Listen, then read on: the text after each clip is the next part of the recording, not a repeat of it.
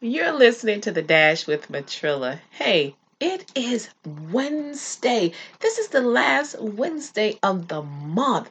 February has breezed right on by us. It's 6 p.m. Eastern Standard Time here in Atlanta. Hey guys, guess what? God has a promise for you. And I know we've been talking about the promises of God since the beginning of the year, but we're gonna keep talking about it throughout the year because I want you to know, I want you to keep this in your spirit that the promises of God is yes for your life. Amen to everything that you touch. So here's the thing. God says if we abide in him, he will abide in us. You can check that out in First John.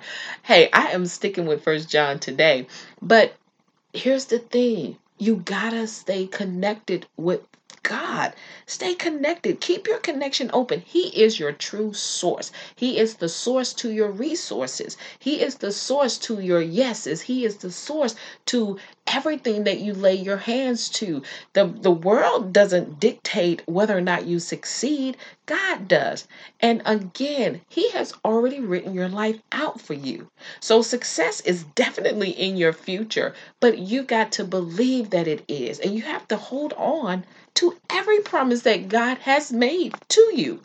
And you can find those promises, like I always tell you, in his word. God doesn't look at you and say, you've been a bad person and I'm going to take my promises away. No. When God makes a promise, and I keep telling you guys this, when he makes a promise, he keeps his promise. Now, the problem is whether or not you see it manifest in your life or whether or not you see it manifest in someone else's life who's attached to you or in your family.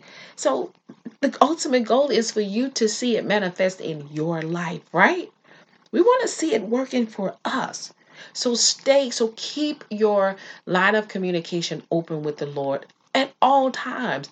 Throughout the day, just hey, give a quick prayer. Just tell him tell him thank you. Tell him you love him. You can mumble under your breath. He can still hear you. You can be in a crowded room and still give God glory, still give him praise. Never be afraid to lift the name of Jesus up, to be able to thank God for the things that he's doing in your life, because hey, your life is not your own. It belongs to him. I don't care what they tell you. I don't care what scientists say. At the end of the day, you were created from something special. God took his time and created you to be who you are today. That is exactly why there are no identical fingerprints in the world. Isn't that amazing? Every individual, it's over 1 billion people in the world, and we all have our own unique fingerprints. And guess what? It may be, God may be altered it just a little bit, but they're still completely different from anyone that you know. Whether it's your mom, your dad, your children, whoever, their fingerprints don't match yours, which makes you unique. And because you're so unique, God is not going to turn his back on you. He would not have given you all of this greatness, all of the intellectual ideas that you have, all of the fresh ideas you have running rampant in your head. God gave those to you for a reason, and part of that reason is so that you can see the promises that He have already laid out for us come to life. Put your hey, your mind is a very, very powerful tool. None of us really use our brain, our mind, to its full capacity.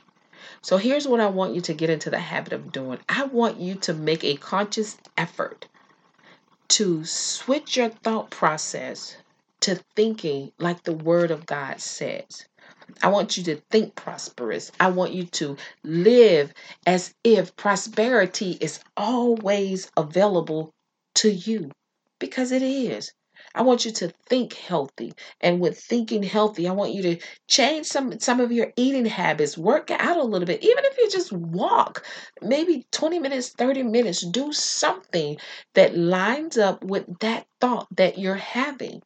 And I also want you to do is I want you to exchange your negative thoughts for positive thoughts.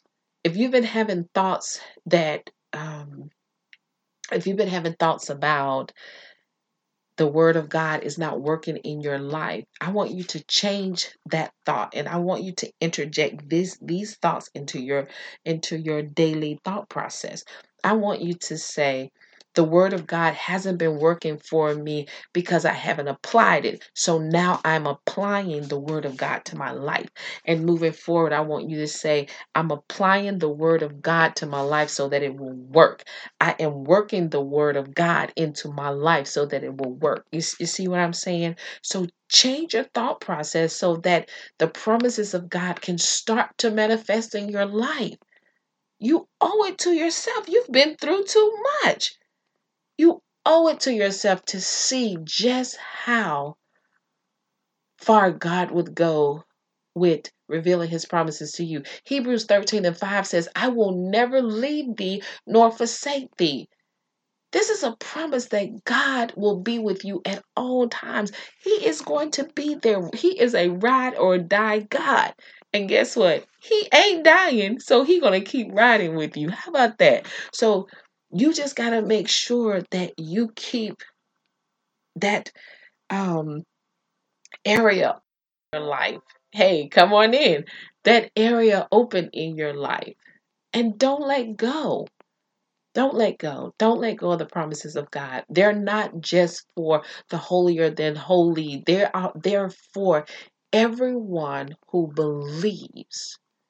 You have to be a believer that Jesus died for you, a believer that the word of God is your birthright, a believer that you have royalty running through your veins, a believer that God is not going to let you down, a believer that the promises of God is exactly what what the Bible says they are.